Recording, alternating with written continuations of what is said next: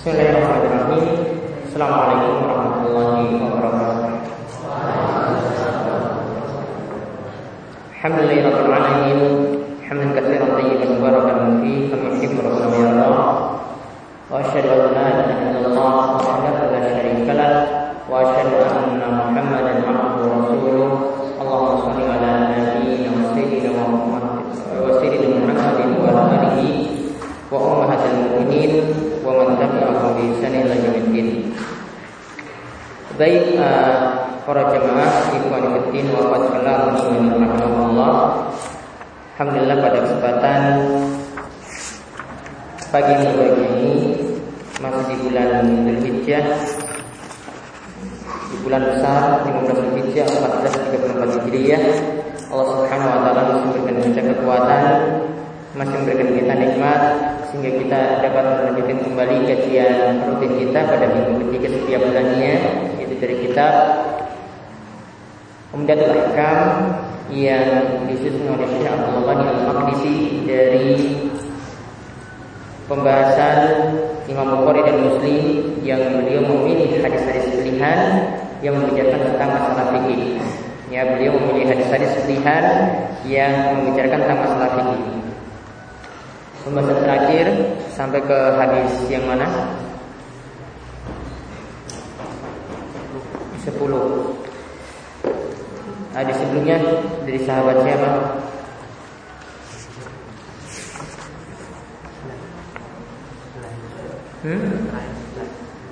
Terakhir 11. Iya, hadisnya dari sahabat siapa?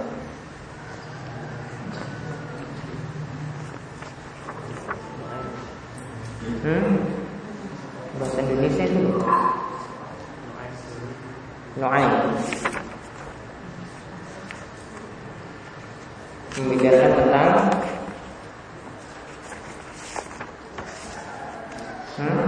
membicarakan tentang apa?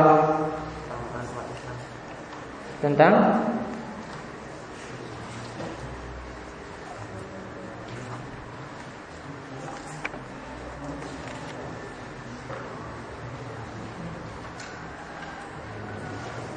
memperpanjang atau menyempurnakan wudu, ya. Jadi kalau seorang itu berwudu dengan sempurna, maka bekas wudunya itu akan menjadi cahaya pada hari kiamat. Nah, ini terakhir hadis yang kita bahas. Nah, sekarang kita masuk ke pembahasan yang baru tentang istithabah, yaitu bersuci. Ya, tentang masalah membersihkan diri dari kotoran sehabis buang hajat. Ya, membersihkan diri dari kotoran setelah buang hajat. Yaitu ada hadis yang pertama yang dibicarakan dalam masalah ini adalah hadis dari Anas bin Malik. Dari Anas bin Malik, ia berkata, "Anna Rasulullah sallallahu alaihi wasallam kana idza dakhala al-khala qal Allahumma inni a'udzubika minal khubuthi wal khaba'ith." Itu dari Anas bin Malik radhiyallahu anhu, ia berkata bahwasanya Rasulullah SAW ketika masuk ke dalam toilet untuk buang hajat, ya, masuk ke dalam toilet untuk buang hajat, maka beliau itu mengucapkan, Allahumma, ya Allah, inni a'udzubika, aku berlindung kepadamu, minal khubuthi wal khaba'ith, dari setan laki-laki maupun setan perempuan. Nah, hadis ini para jamaah sekalian membicarakan tentang salah satu adab ketika masuk ke dalam kamar mandi. Ya, ini salah satu adab ketika masuk ke dalam kamar mandi, yaitu kita disunahkan mengucapkan doa seperti ini. Ya, ini diantara salah satu adab. Masih ada beberapa adab yang lainnya. Nah, ini adalah bacaan sebelum masuk toilet, ya, atau kamar mandi, yaitu doa meminta perlindungan dari khubuthi wal khaba'ith. Untuk masalah khubuth, Ya, wal khaba'is pengertiannya di sini ada dua cara baca. Khubuthi itu bisa ba-nya itu di dhammah. Ya, huruf ba-nya itu di dhammah. Jadi bacanya khubuthi. Bisa juga ba-nya itu disukun. Jadi bacanya khubthi. Ya, jadi bacanya khubthi. Kalau dibaca dhammah, ya, kalau dibaca dhammah, Allahumma inni a'udzubika minal khubuthi wal khaba'ith, maka khubuth itu yang dimaksudkan adalah setan laki-laki, ya. Kalau khaba'ith itu nanti jadi setan perempuan. Maka doanya itu berarti, ya Allah, aku berlindung kepadamu dari kejelekan atau kejahatan setan laki-laki dan setan perempuan. Ini makna yang pertama. Makna yang kedua, khubuth itu dibaca ba-nya disukun. Jadi khubuthi wal khaba'ith. Kalau ba-nya disukun, ini kata Syekh Abdul Rahman bin Nasir As-Sa'di, beliau katakan makna khubuthi itu adalah asyar, kejelekan. Makna khubuthi kalau ba-nya disukun itu adalah kejelekan. Sedangkan khaba'ith maknanya adalah ahlus syarr, pelaku kejelekan. Pelaku kejelekan. Berarti doanya nanti artinya, ya Allah, aku berlindung kepadamu dari kejelekan dan pelaku kejelekan. Kalau tadi dengan tafsiran yang pertama, artinya tadi, ya Allah, aku berlindung kepadamu dari setan laki-laki dan setan perempuan. Tafsiran kedua, ya Allah, aku berlindung kepadamu dari kejelekan dan pelaku kejelekan. Mana di sini di antara makna yang lebih umum, yang pertama atau yang kedua? Ya, maknanya lebih umum. Yang pertama ataukah yang kedua? Setan itu termasuk kejelekan juga. Berarti kejelekan itu lebih umum, ya. Maka kalau dalam doa, kata Syekh As-Sa'di, beliau katakan bahwasanya dalam doa kalau kita mau meminta itu lebih bagus memintanya itu ta'mim. Itu lebih diglobalkan, lebih diumumkan. Jadi memilih lebih umum itu lebih bagus. Jadi yang paling bagus membacanya disukun ataukah di dhammah, ba-nya disukun. Jadi bacanya yang lebih bagus, Allahumma inni a'udzubika minal khubuthi wal khaba'is. Artinya, ya Allah, aku meminta perlindungan kepadamu dari kejelekan. Dalamnya itu ada kejelekan setan, kejelekan setan laki-laki maupun setan perempuan, ya.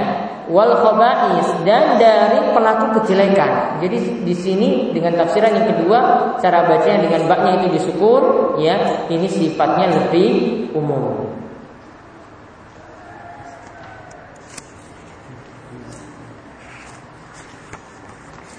Nah, di antara adab lagi sebelum masuk kamar mandi, ini disinggung oleh Syekh Abdul Rahman bin As-Sa'di. Beliau jelaskan ketika seorang itu masuk kamar mandi, maka di antara adabnya adalah mendahulukan kaki kiri. Ya, masuknya mendahulukan kaki kiri, masuknya bukan dengan kaki kanan. Nanti kaki kanan itu ketika keluar dari kamar mandi. Jadi di samping tadi kita membaca doa, adab yang kedua adalah masuk kamar mandi dengan kaki kiri, keluar kamar mandi dengan kaki kanan.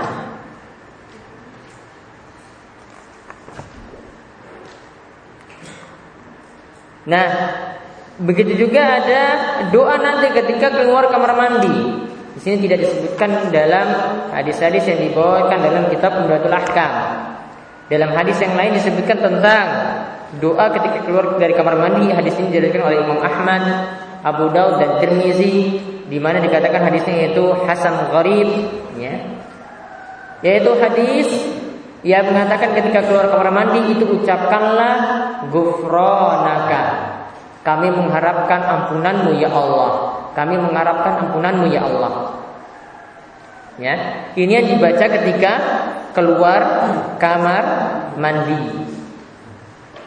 Adapun tambahan alhamdulillahilladzi azhaba 'annil adza wa afani, tambahan ini dhaif. Diriwayatkan oleh Ibnu Majah, tetapi di sini di dalamnya itu ada perawi yang dhaif. Dan hadisnya itu yang lebih tepat mauquf, perkataan Abu Dzar, bukan sabda Nabi sallallahu alaihi wasallam.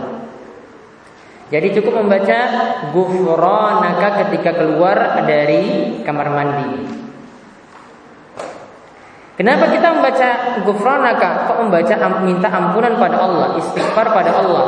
Para ulama di antaranya di sini Syekh As-Sa'di itu mengatakan karena kita meminta ampun pada Allah, ya, seandainya kotoran tadi itu tidak keluar ketika kita di kamar mandi, ya, kata beliau, la halakal insan, maka sungguh manusia itu nanti akan binasa. Dia akan susah, malah jadi ada penyakit kalau kotorannya tadi tidak keluar. Makanya ketika keluar, dia memohon ampun kepada Allah Subhanahu wa taala atas kemudahan yang Allah Subhanahu wa taala itu berikan. Kemudian tadi ini sebenarnya ada tambahan, ya, dalam doa masuk kamar mandi tadi itu bisa ditambahkan dengan lafaz bismillah. Jadi bisa dibaca bismillah, Allahumma inni a'udzubika minal khubuthi wal khaba'ith. Boleh ditambahkan dengan bismillah karena ini diucapkan di luar kamar mandi. Dalam satu riwayat menyebutkan kenapa kita mengucapkan bismillah, karena bismillah ini yang nanti menghalangi setan itu melihat aurat kita.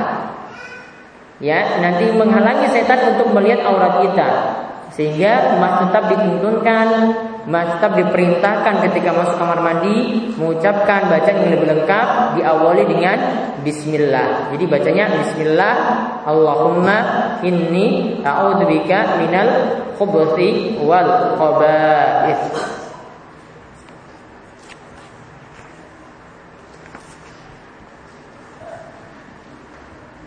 Nah, nanti ada berikutnya lagi, nanti akan beliau ajarkan di sini ketika di dalam kamar mandi.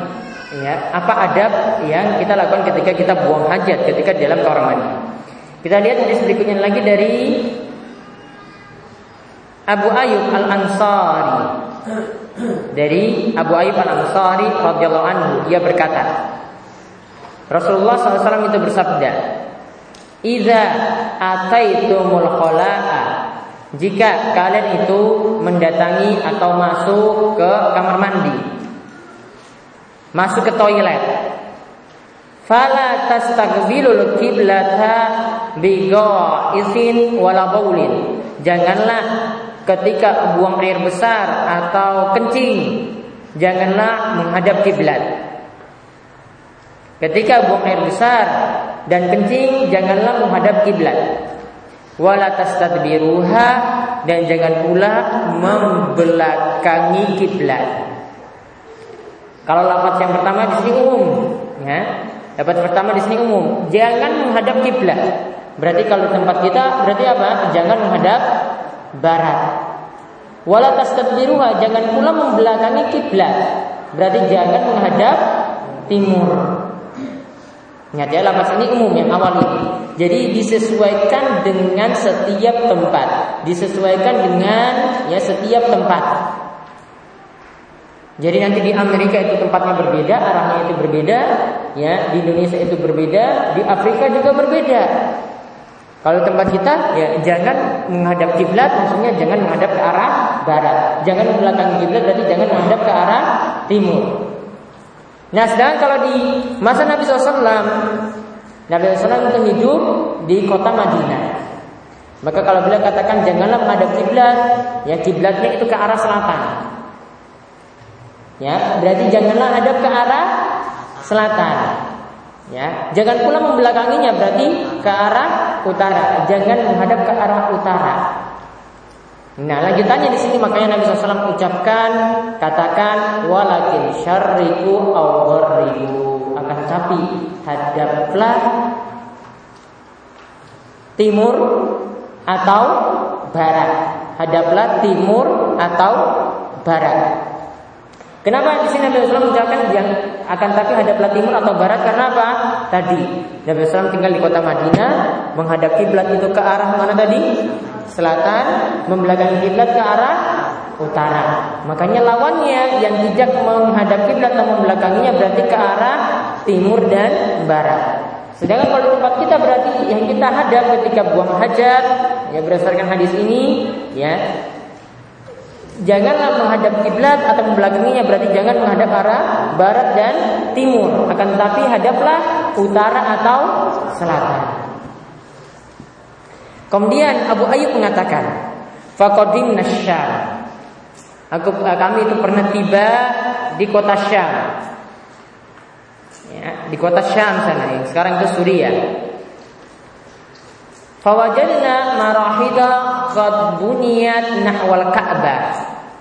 Ternyata kami itu mendapati marahid, toilet itu dibangun dihadapkan ke arah Ka'bah, berarti dihadapkan ke arah kiblat. Kemudian fananharifu anha, kami itu buang hajat itu bergeser dari arah tersebut, wa nastaghfirullah taala, dan kami minta ampun kepada Allah Subhanahu wa taala. Berarti apa yang disebutkan dalam hadis ini menunjukkan harus ketika buang hajat, ya, menghindari menghadap kiblat atau membelakangi kiblat. Karena di akhir hadis dikatakan kami itu bergeser dari menghadap Ka'bah, dan setelah itu kami meminta ampun kepada Allah Subhanahu wa taala. Meminta ampun di sini berarti menunjukkan itu adalah suatu kesalahan atau itu adalah suatu dosa. Nah, tentang masalah bolehkah menghadap kiblat atau membelakanginya ketika buang hajat, di sini para ulama berselisih pendapat. Kita perlu melihat hadis yang berikutnya lagi agar bisa menyimpulkan pendapat yang lebih kuat dalam masalah ini. Yaitu lihat hadis berikutnya dari Ibnu Umar. Yaitu hadisnya dari Abdullah bin Umar bin Al-Khattab radhiyallahu anhuma. Annahu qala, bahwasanya Ibnu Umar itu berkata, raqitu yauman ala baiti Hafsah. Aku itu pernah menaiki rumah Hafsah. Fara'aitu Rasulullah sallallahu alaihi wasallam, lantas aku melihat Rasul sallallahu alaihi wasallam yaqdi hajatahu. Beliau itu buang hajat mustaqbal Syam, mustadbiral kiblah. Ya, beliau mustaqbil Syam, menghadap Syam, sedangkan Syam itu ya membelakangi kiblat.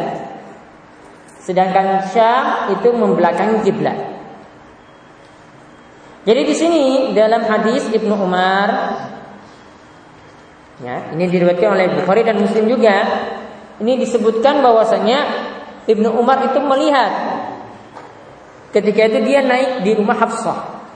Dia melihat Nabi SAW itu buang hajat. Apakah ketika itu lihat kondisinya seperti apa? Pokoknya lihat Nabi SAW itu buang hajat. Gak usah ditanya, wah itu cara melihatnya itu bagaimana?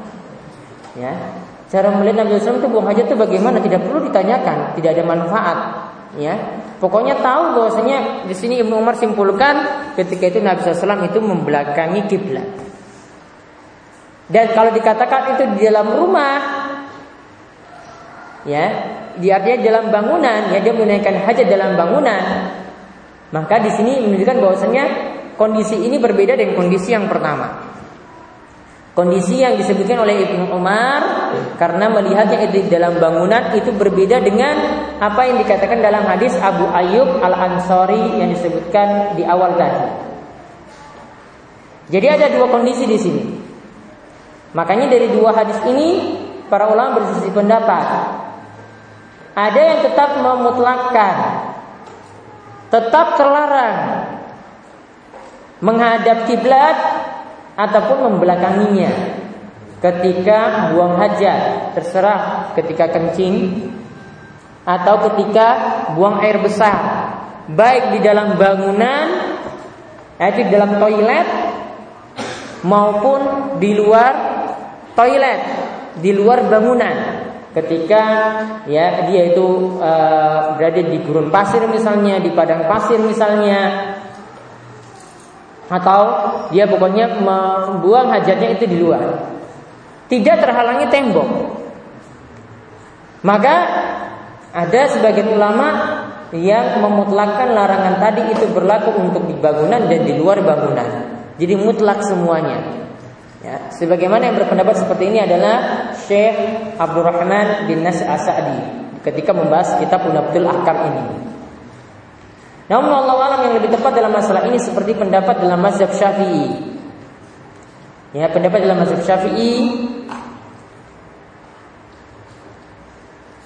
larangan menghadap atau membelakangi kiblat itu berlaku cuma di luar bangunan, hanya berlaku di luar toilet. Sedangkan kalau di dalam, ya, kalau di dalam tetap masih boleh menghadap atau membelakanginya karena ketika itu sudah terhalangi oleh tembok. Jadi dia tidak menghadap langsung. Sudah terhalangi oleh tembok, jadi tidak menghadap langsung. Pertimbangannya karena mengkompromikan antara hadis Ibnu Umar dan hadis Abu Ayyub Al-Ansari. Jadi dua-dua dalil tadi itu terpakai, tidak menolak salah satunya, tidak pakai hadis Abu Ayyub saja atau tidak pakai hadis Ibnu Umar saja. Namun yang lebih hati-hati tetap ketika ingin membangun toilet, ya, terutama untuk klosetnya, tempat buang hajatnya tadi, tetap diarahkan kalau tempat kita itu menghadap utara atau selatan. Itu yang lebih aman, yang lebih selamat dari perselisihan para ulama yang ada. Jadi tetap menghadap utara dan selatan itu yang lebih bagus. Namun kalau sudah terlanjur seperti itu, ya, maka bisa cara duduknya itu yang digeser atau, ya, tadi bergeser ke kanan atau ke kiri sehingga tidak menghadap persis ke arah kiblat saat buang hajat di tempat semacam itu. Adapun di luar, ketika seorang itu buang hajat di luar bangunan, di luar toilet, ya, maka dia harus tetap memperhatikan arah kiblat ataupun belakang kiblat, ya, jangan sampai ketika buang hajat dia itu menghadap kiblat langsung atau membelakangi kiblat.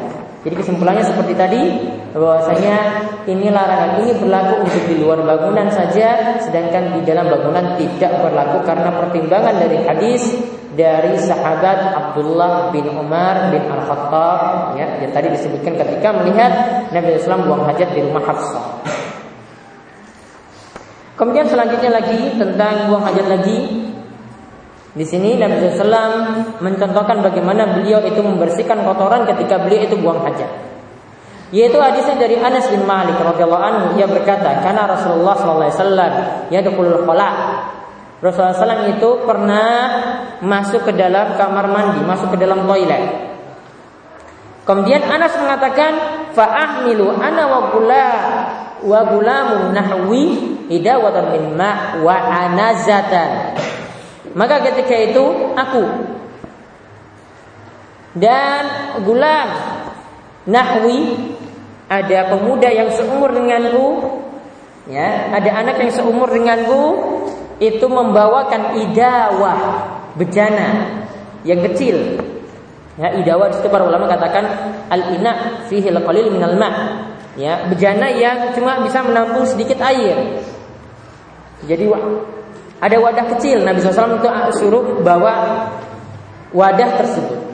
Jadi Anas dan ada temannya yang seumur dengannya itu membawakan wadah tersebut berisi air, juga membawakan anaza, tongkat kecil, ya, anaza, tongkat kecil, fayastanji bil ma. Lalu ketika itu Nabi SAW beristinja dengan air. Nabi SAW itu cebok atau beristinja dengan air. Maka di sini intinya menerangkan tentang bagaimana Nabi Shallallahu Alaihi Wasallam itu beristinja. Bagaimana Nabi SAW itu beristinja, membersihkan kotoran setelah buang hajat. Di sini ditunjukkan bahwasanya Nabi SAW itu beristinjanya dengan menggunakan air saja. Nabi SAW itu menggunakan air saja, tidak berbarengan dengan batu, ya, atau tidak menggunakan batu secara sendirian di sini. Nabi SAW beristinja dengan air. Maka para ulama itu urutkan, ya, para ulama urutkan seperti Syekh Abdul Rahman bin As-Sa'di ketika menjelaskan dalam kitab Manhajus Salikin. Beliau itu katakan urutannya dalam beristinja, yang pertama adalah beristinja dengan batu dan dengan air. Ini yang lebih sempurna. Beristinja dengan batu dan dengan air, ini yang lebih sempurna. Jadi batu tadi itu digunakan untuk menghilangkan kotoran, kemudian airnya itu untuk menghilangkan bekas-bekas yang ada. Kemudian yang kedua, memilih antara menggunakan batu dan air. Kalau cuma ada batu saja atau air saja, maka lebih bagus memilih menggunakan air, karena beristinja dengan menggunakan air itu lebih sempurna. Beristinja dengan menggunakan air itu lebih sempurna daripada dengan menggunakan batu saja. Nah, ini seperti yang dicontohkan oleh Nabi Sallallahu Alaihi Wasallam dalam hadis ini. Adapun ketika beristinja dengan batu ini posisinya bisa digantikan benda lain. Batu digunakan untuk istinja, bisa digantikan dengan benda lain asalkan memenuhi 3 syarat. Ya, batu bisa digantikan benda lain untuk istinja asalkan memenuhi 3 syarat. Ini disebutkan oleh para ulama Syafi'iyah ketika membahas tentang masalah istijmar atau istinja. Ya, cebok dengan menggunakan batu atau istinja cebok dengan menggunakan air. Ada 3 syarat di sini yang mereka sebutkan. Yang pertama, benda yang digunakan itu suci. Benda yang digunakan itu suci. Berarti tidak boleh memakai benda yang najis. Ya, tidak boleh memakai benda yang najis. Kemudian yang kedua, benda tersebut bisa menghilangkan kotoran. Benda tersebut bisa menghilangkan kotoran.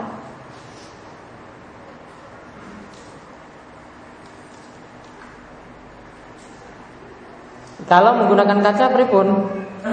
Kotorannya bisa hilang enggak? Malah lumpur atau licin ya kan? Maka enggak bisa pakai kaca. Ya. Itu enggak bisa pakai kaca.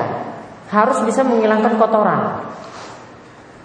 Kemudian syarat yang ketiga,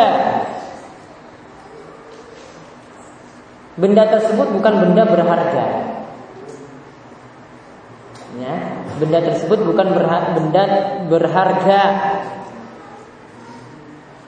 Berharga misalnya uang 1.000 rupiah, ya, dipakai untuk tadi bersihkan kotoran tadi, tidak boleh.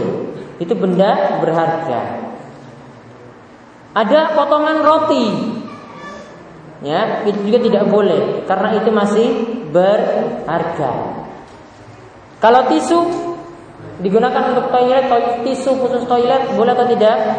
Boleh. Dia tadi adalah benda yang suci. Kemudian tisu juga bisa menghilangkan kotoran.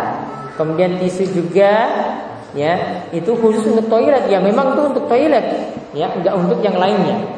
Sehingga kesimpulannya, kalau ada yang menanyakan bagaimana hukum menggunakan tisu, ya, mengganti air ketika itu tidak ada air, jawabannya boleh. Berdasarkan 3 syarat tadi. Dalam hadis ini disebutkan, ya, Nabi SAW itu beristinja dengan air. Lalu di sini disebutkan lagi Anas dan temannya tadi itu membawa tongkat. Tongkatnya digunakan untuk apa?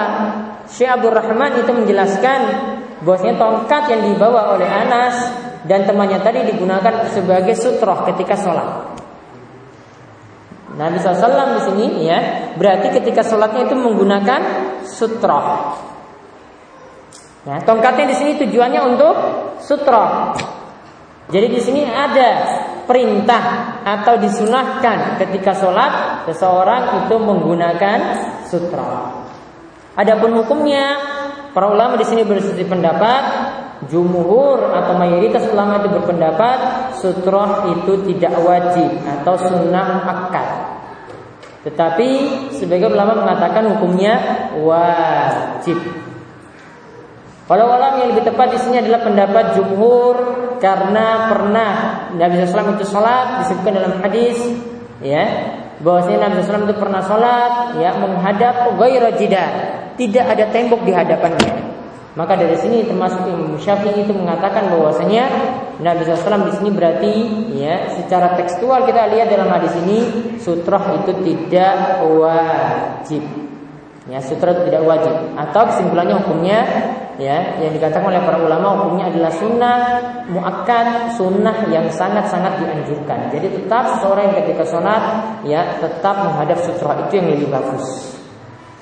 Ya, tetap dia itu menghadap sutroh, itu yang lebih bagus. Ketika dia sholat mendekati sutroh, itu yang terbaik. Ya, sutrohnya itu bisa berupa tembok, sutrohnya itu bisa berupa tongkat atau tombak yang Nabi SAW itu pakai di sini. Ya, sutrohnya juga bisa dia sholat di belakang orang lain.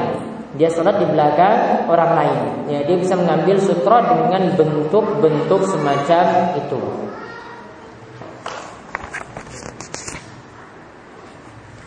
Kemudian hadis berikutnya lagi tentang masih adab buang hajat. Di sini akan dijelaskan tentang ketika buang hajat jangan sampai menyentuh kemaluan dengan tangan kanan. Begitu juga ketika masuk ke dalam kamar mandi juga jangan dengan kaki kanan. Yaitu hadisnya riwayat Bukhari dan Muslim, ya, muttafaqun alaih, dari Abu Qatadah Al-Harits bin Rabi'i Al-Ansari. Al-Harits bin Rabi'i Al-Ansari radhiyallahu anhu.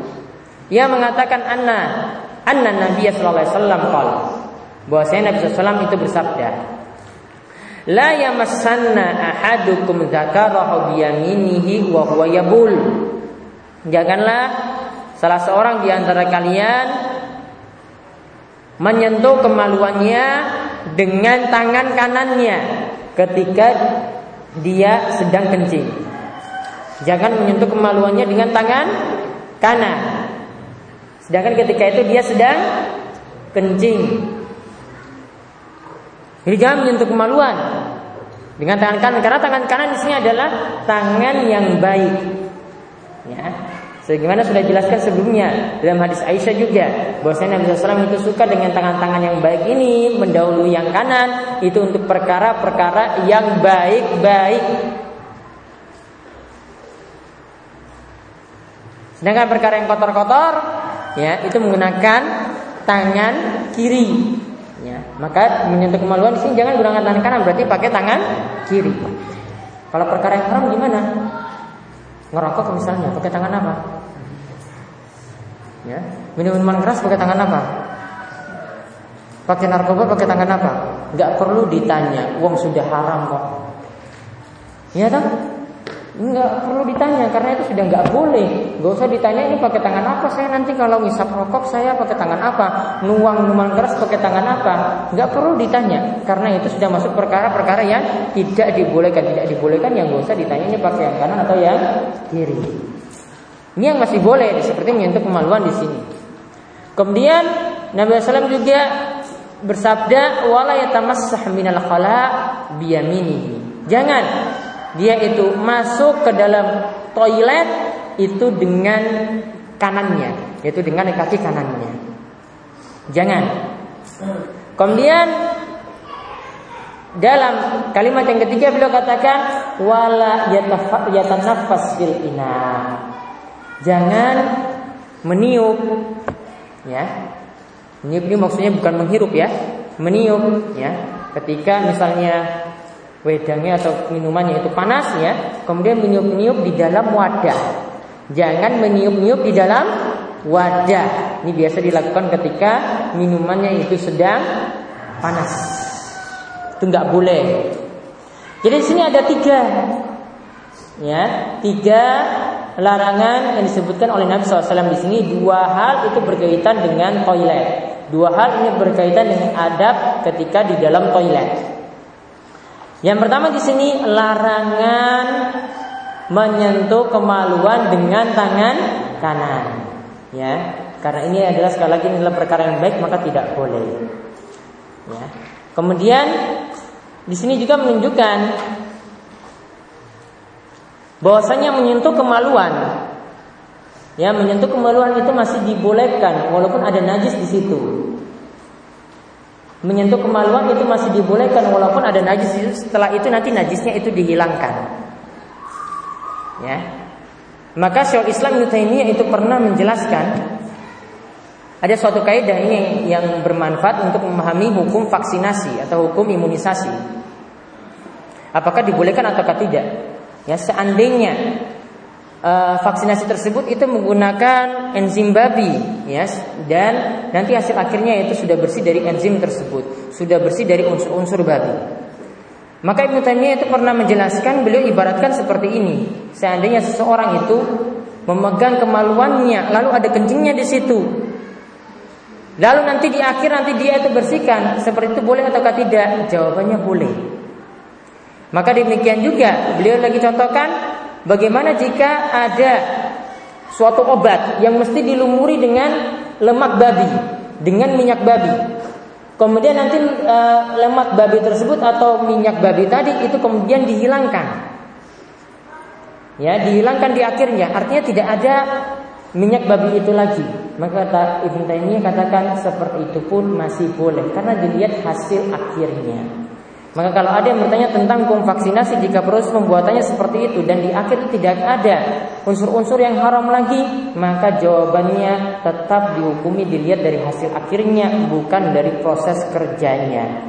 Ya, dilihat dari hasil akhirnya. Kalau benar-benar bersih dari enzim, bersih dari unsur babi, maka jawabannya hasil akhirnya itu masih boleh digunakan. Ya, ini pelajaran dari masalah menyentuh kemaluan di sini.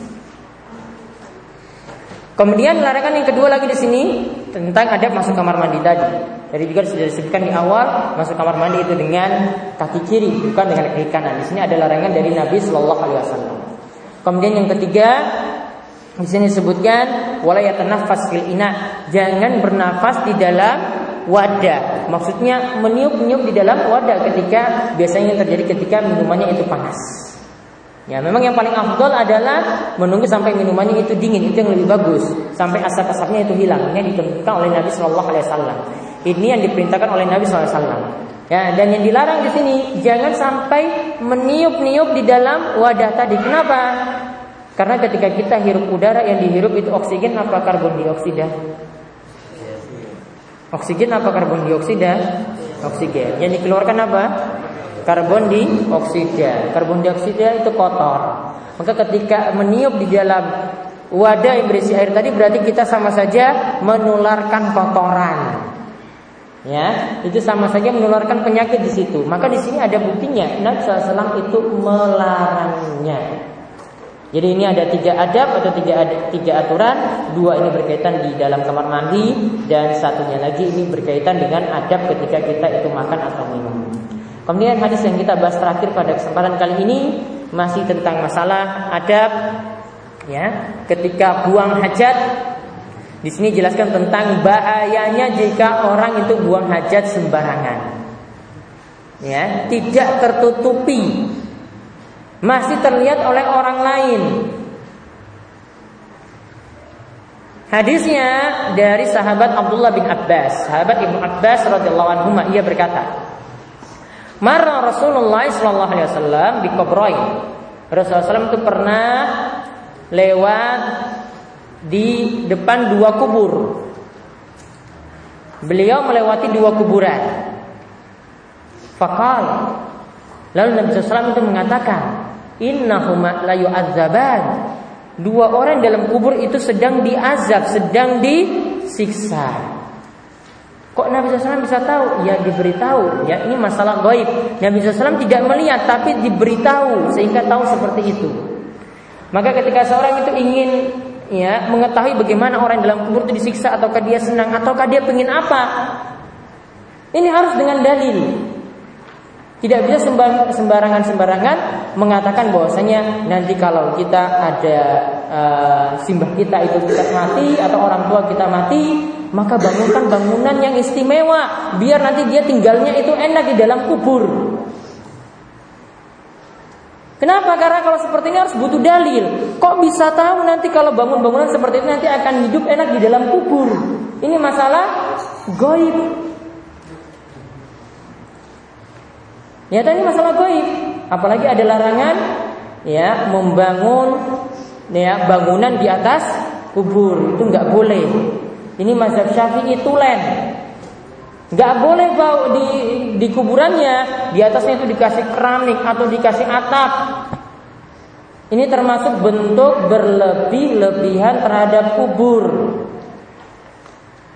Ya, kalau tujuannya tadi dia katakan bahwasanya nanti biar simbah itu senang di dalam kubur. Ini masalah gaib, tahu simbah itu senang atau tidak itu harus dengan dalil.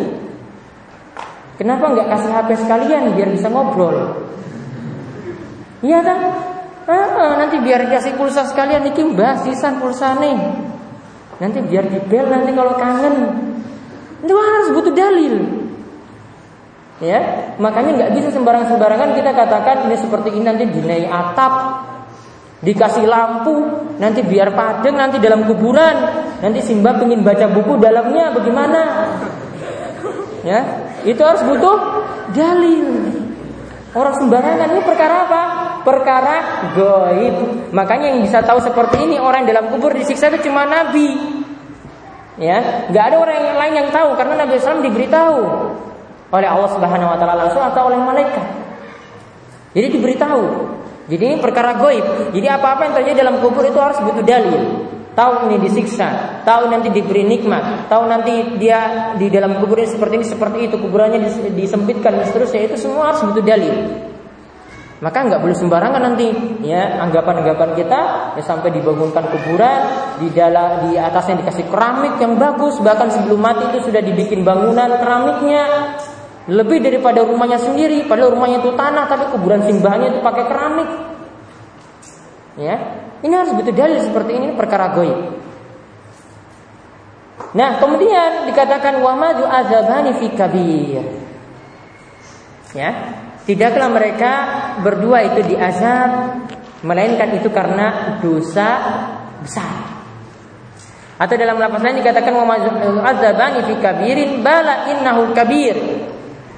Tidaklah mereka itu diazab karena itu dosa besar, bahkan itu adalah dosa besar. Artinya di sini perbuatan yang dilakukan di sini adalah dosa. Ini digolongkan dosa besar.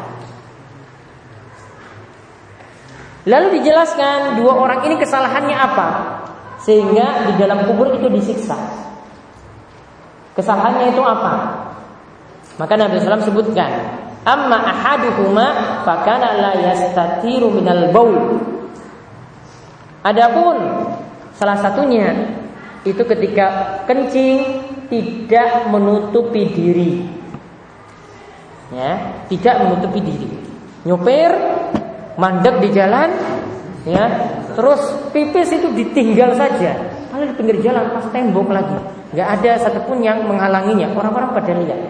Tidak menutupi diri. Atau bukan hanya supir saja, nanti supir tersinggung. Wong sing negal misalnya. Negal di sawahnya, kemudian buang hajat di situ tanpa menutupi diri. Ya, Nabi SAW lakukan ketika buang hajat di tempat terbuka, ya pergi jauh-jauh, jangan sampai ada orang yang lihat. Pergi jauh-jauh, jangan sampai ada orang yang lihat. Itu yang harus dilakukan. Kemudian orang yang kedua bagaimana? Wa ammal akharu fakana yamshi bin namimah.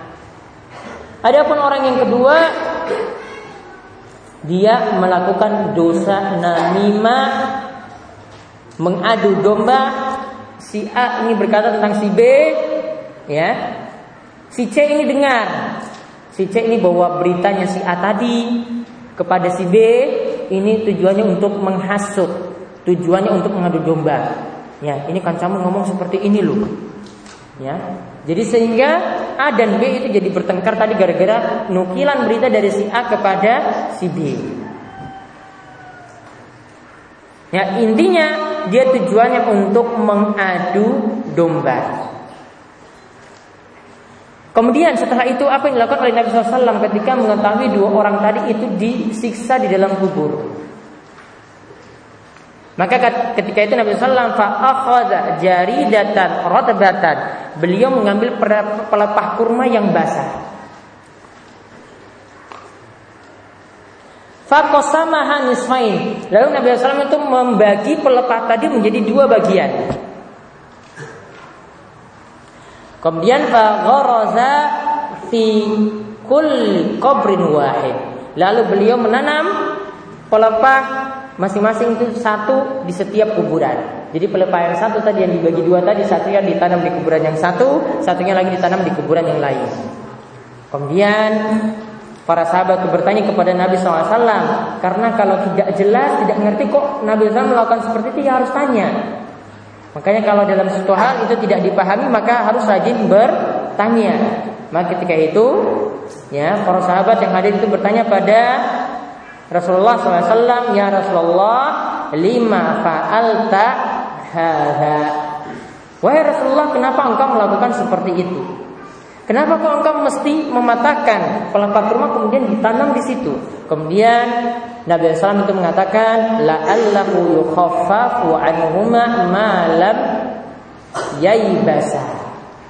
Kata Nabi SAW, moga-moga saja, ya, dua orang tadi diringankan siksa kuburnya selama pelepah tadi itu belum kering.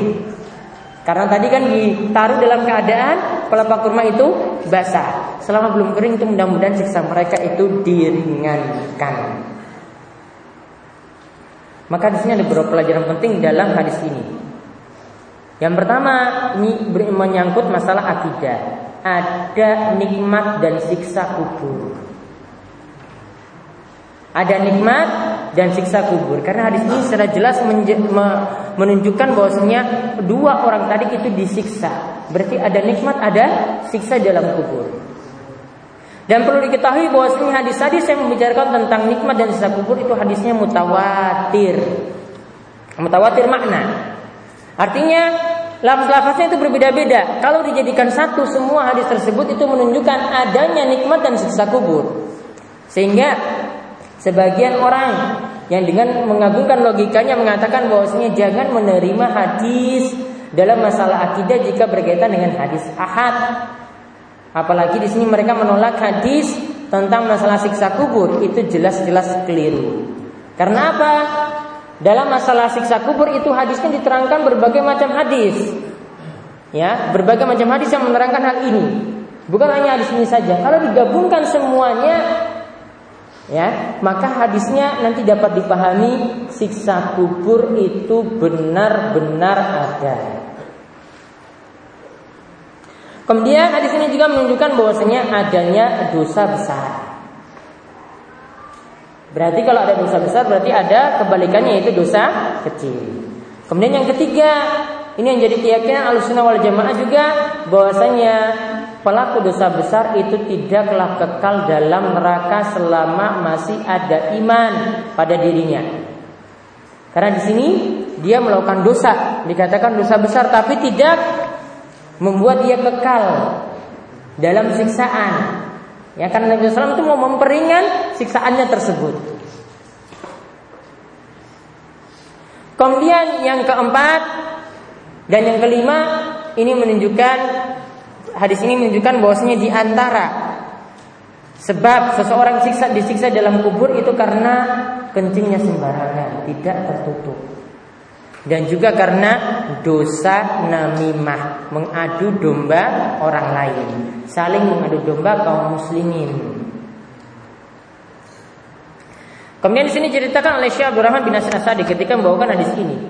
Apakah di sini ditentukan ada tuntunan? Setiap kubur itu mesti diletakkan pelepah kurma yang basah seperti yang dilakukan oleh Nabi SAW pada 2 orang yang disiksa di sini. Ya, ini dalam rangka mencontohi Nabi, kata mereka. Maka kata beliau, itu tidaklah tepat. Karena Nabi SAW itu seringkali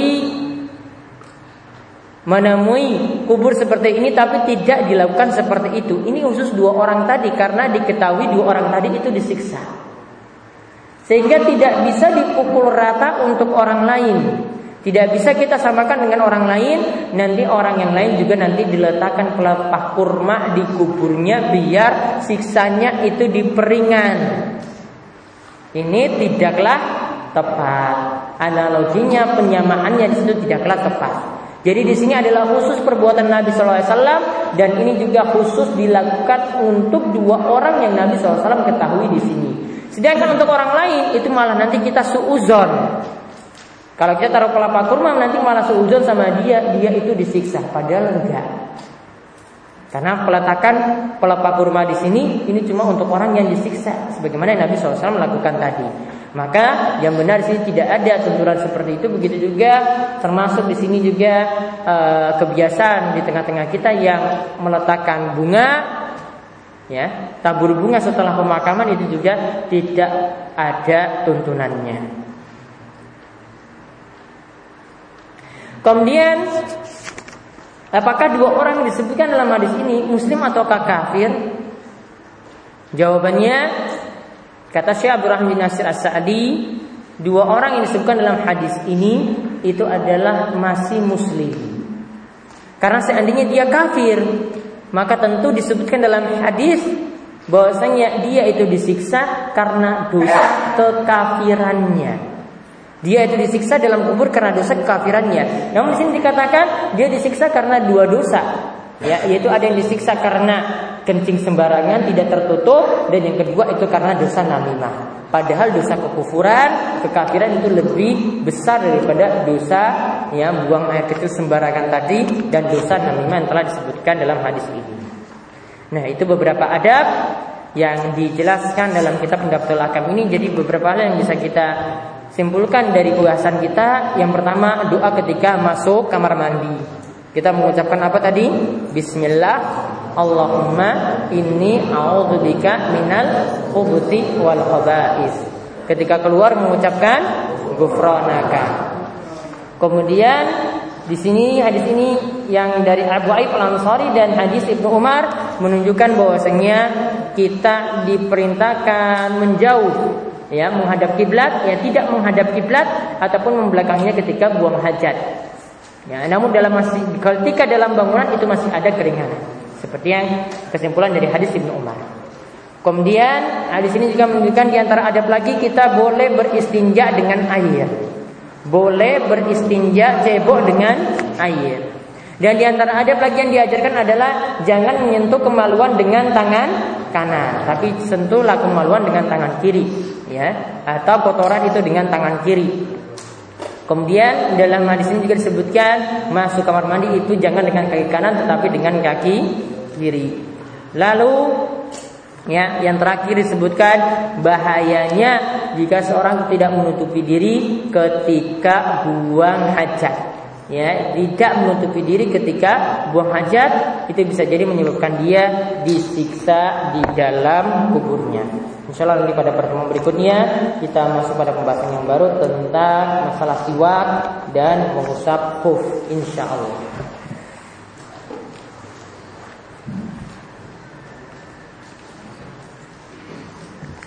Kemudian saya para kajian yang kemudian untuk selanjutnya masih ada waktu kurang lebih 15 menit yang lagi yang punya pertanyaan mohon untuk dijawab.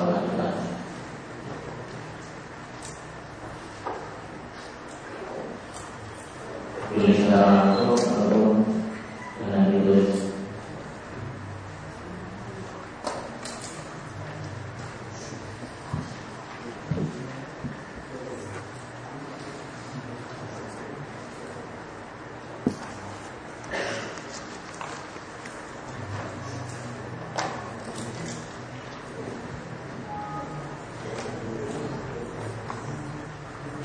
Kalau memakai cincin, ada yang bertanya, itu yang nggak boleh di jari yang mana? Wallahu alam. Untuk masalah jarinya kami belum tahu.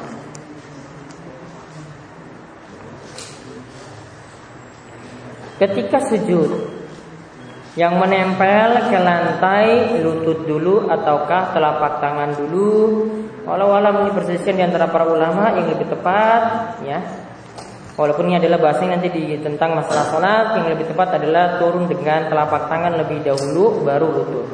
Sedangkan bangkitnya lutut dulu baru telapak tangan. Bolehkah jual beli dengan cara dilelang, yaitu mengambil harga yang lebih tinggi? Boleh, asalkan di dalamnya tidak ada spekulasi, yaitu tidak sengaja membuat harga itu tinggi dengan memasang orang-orang yang sebenarnya tidak punya niatan untuk melakukan lelang, tidak punya niatan untuk membeli barang lelangan. Karena ada sebagian orang yang hadir di pelelangan, ya, yang hadir di pelelangan punya niatan cuma untuk menaikkan harga saja, karena yang punya barang ini pingin harganya itu laku tinggi, pingin harganya itu laku tinggi. Mereka sengaja nawar-nawar, ada yang punya keinginan betul-betul beli, ada yang cuma untuk menawar-nawar saja. Sehingga akhirnya harganya itu jadi tinggi gara-gara orang ini. Jika ada orang-orang seperti itu, maka pelelangan seperti ini tidak dibolehkan. Orang-orang yang melakukan tadi itu pun juga kena dosa. Ini ada pembahasan tersendiri dalam masalah jual beli. Apakah diperbolehkan baca Quran atau berdoa di kuburan? Berdoa di kuburan masih dibolehkan hanya untuk doa kebaikan untuk si mayit, yaitu ketika tetap menghadap kiblat, kita membaca doa ziarah kubur ketika itu. Dan doa ziarah kubur tadi itu isinya untuk meminta kebaikan dan ampunan untuk si mayit, meminta kebaikan dan ampunan untuk si mayit. Adapun membaca Al-Quran di kuburan, ya, membaca Al-Quran di dalam kuburan, di kuburan, ya, itu tidak ada tuntunannya, tidak pernah dilakukan oleh Nabi SAW ataupun para sahabatnya. Bahkan yang Nabi SAW itu perintahkan, ya, dalam hadis disebutkan, janganlah menjadikan rumahmu itu seperti kuburan. Ya, karena apa?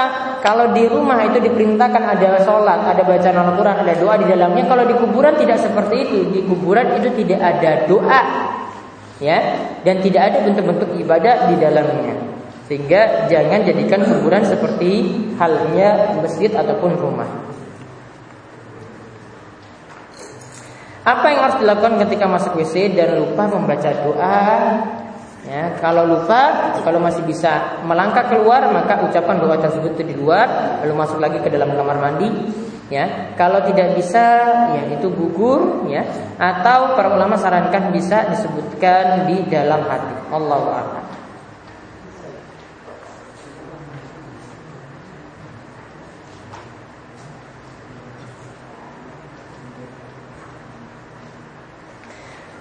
Bolehkah kalau di atas kuburan dikasih batu untuk menandai kuburan itu adalah kuburan keluarganya? Itu masih dibolehkan asalkan itu bentuknya bukan bangunan. Bolehkah sholat id di jalan? Boleh, asalkan tidak ada mobil yang lewat di situ.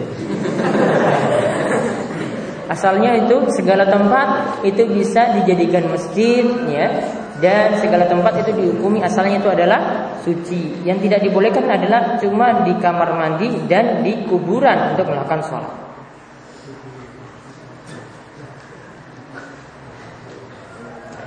Di setiap manusia itu punya jin pendamping, jin qarin.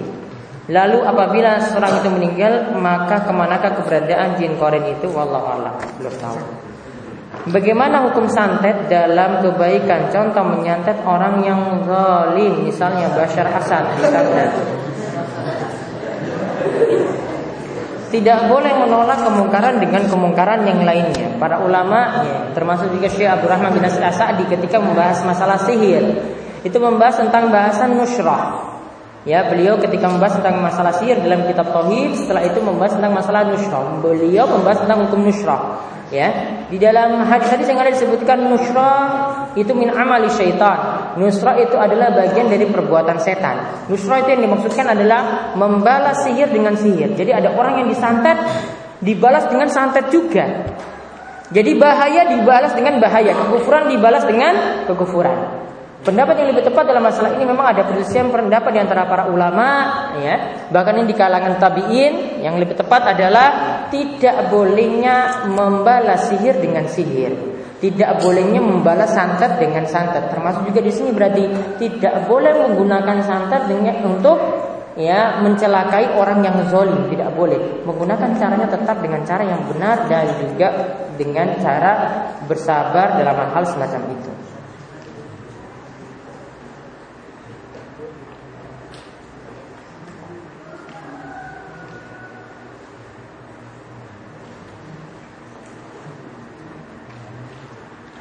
Apabila masuk kamar mandi, tadi dikatakan tidak boleh membawa Al-Quran atau mushaf atau lafaz-lafaz Allah, ya. Akan tetapi kalau orang itu namanya Abdullah, ya, namanya itu Abdullah, namanya Abdurrahman, ya kan, ini kan nama-nama ada lafaz Allahnya. Berarti Abdullah itu nggak boleh masuk kamar mandi. Maka bagaimana jawabannya? Yang dimaksudkan tadi itu membawa barang, bukan orangnya. Ya, jadi itu kaidahnya.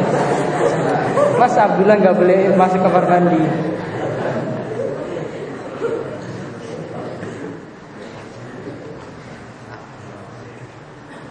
Ngajak dagel nih.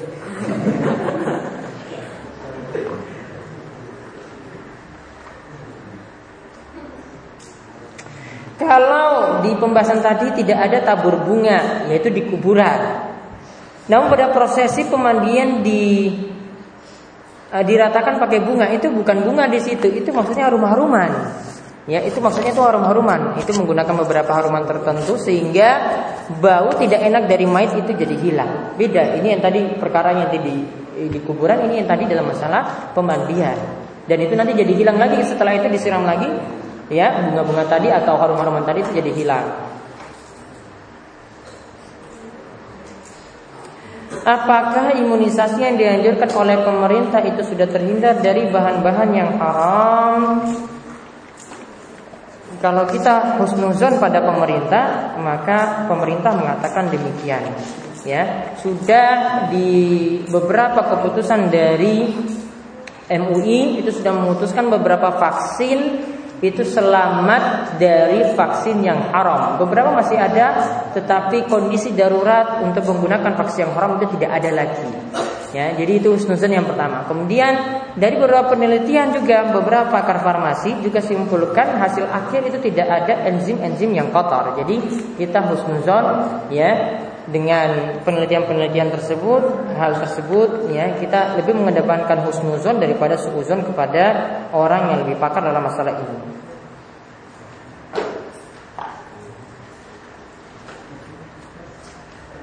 Apakah benar orang yang kencing kemudian tidak membersihkan atau tidak cebok, artinya dia tidak membersihkan kotorannya dengan baik, atau kencing kemudian langsung ditutup celananya, tidak disiram?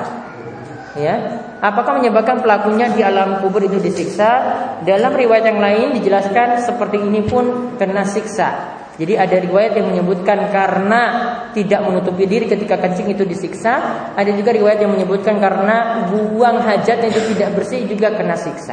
Jadi ini juga menunjukkan tidak bolehnya seperti itu. Jadi harus tetap ketika buang hajat harus betul-betul kotorannya itu dibersihkan. Bagaimana hukum dalam keadaan berdiri? Kesimpulan dari para ulama yang ada, kencing dalam keadaan berdiri, ya, itu masih dibolehkan asalkan selamat dari cipratan kencing. Ya, ketika kencing sambil berdiri itu dibolehkan asalkan selamat dari cipratan kencing. Karena beberapa riwayat itu katakan bahwasanya Nabi SAW itu melarang kencing itu sambil berdiri. Ada beberapa riwayat seperti dari Huzaifah itu menyebutkan bahwasanya Nabi SAW itu kencingnya sambil berdiri. Maka kesimpulannya itu bukan menolak salah satu hadis, salah satu riwayat, tetapi memakai semuanya dengan kita simpulkan masih dibolehkan kencing sambil berdiri asalkan selamat dari cipratan kencing. Apakah boleh cebok dengan tangan kanan apabila tidak ada air dan batu di padang pasir, bagaimana? Ya, kalau cebok dengan tangan kanan ini tadi tidak dibolehkan. Ya, kemudian apabila tidak ada air dan batu di padang pasir, Maka cari benda yang bisa menghilangkan kotoran dengan 3 syarat yang tadi sudah disebutkan. Bendanya itu suci, bisa menghilangkan kotoran, dan bukan benda berharga. Cari benda semacam itu.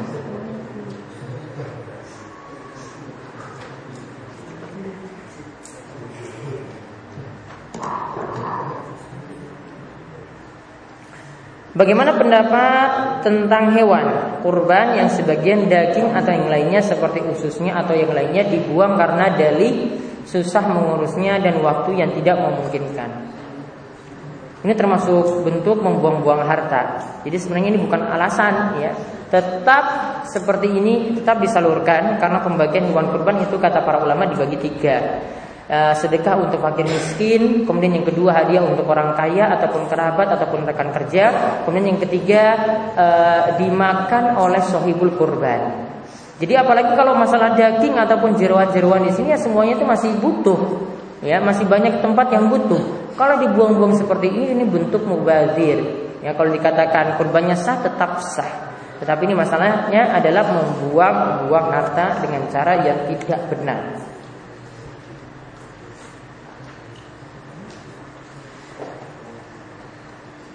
Bolehkah kita membacakan Yasin kepada orang yang hampir wafat sebagaimana dalam hadis sebutkan Iqra'u Yasin ala mautakum, ya. Bacalah surat Yasin kepada orang-orang yang mau mati di antara kalian, ya. Ahkam Rasulullah sallam. Hadis-hadis yang membicarakan tentang masalah ini wallahu alam, ya, kesimpulannya dari penelitian para ulama yang ada, hadis-hadisnya adalah hadis-hadis yang dhaif, dan Ibnu Taimiyah mengatakan bahwasanya hadis dhaif itu tidak bisa mengatakan suatu hukum itu menjadi wajib ataukah sunnah. Hadis dhaif itu tidak bisa menetapkan suatu hukum itu menjadi wajib ataukah sunnah. Sehingga kalau hadisnya jelas-jelas seperti itu, maka kesimpulannya tidak boleh amalan tersebut itu dilakukan. Itu bukan anjuran, bahkan bukan suatu yang wajib.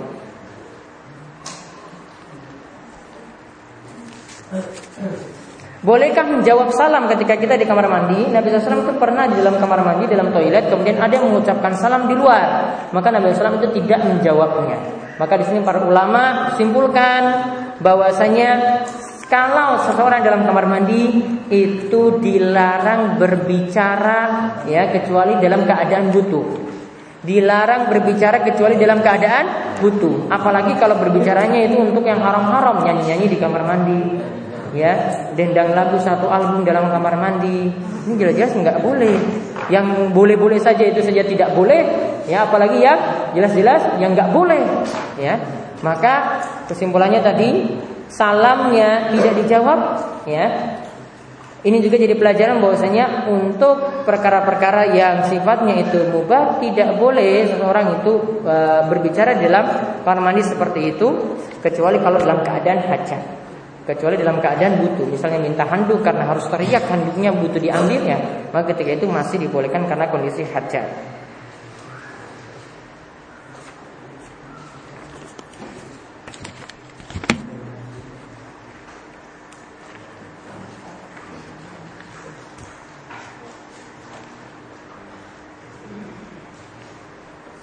Kalau sudah terlanjur toiletnya itu menghadap kiblat, ya, tempat ini klosetnya itu menghadap kiblat, apakah sebaiknya dibongkar terus digeser? Itu lebih bagus dan lebih selamat dari larangan-larangan yang ada.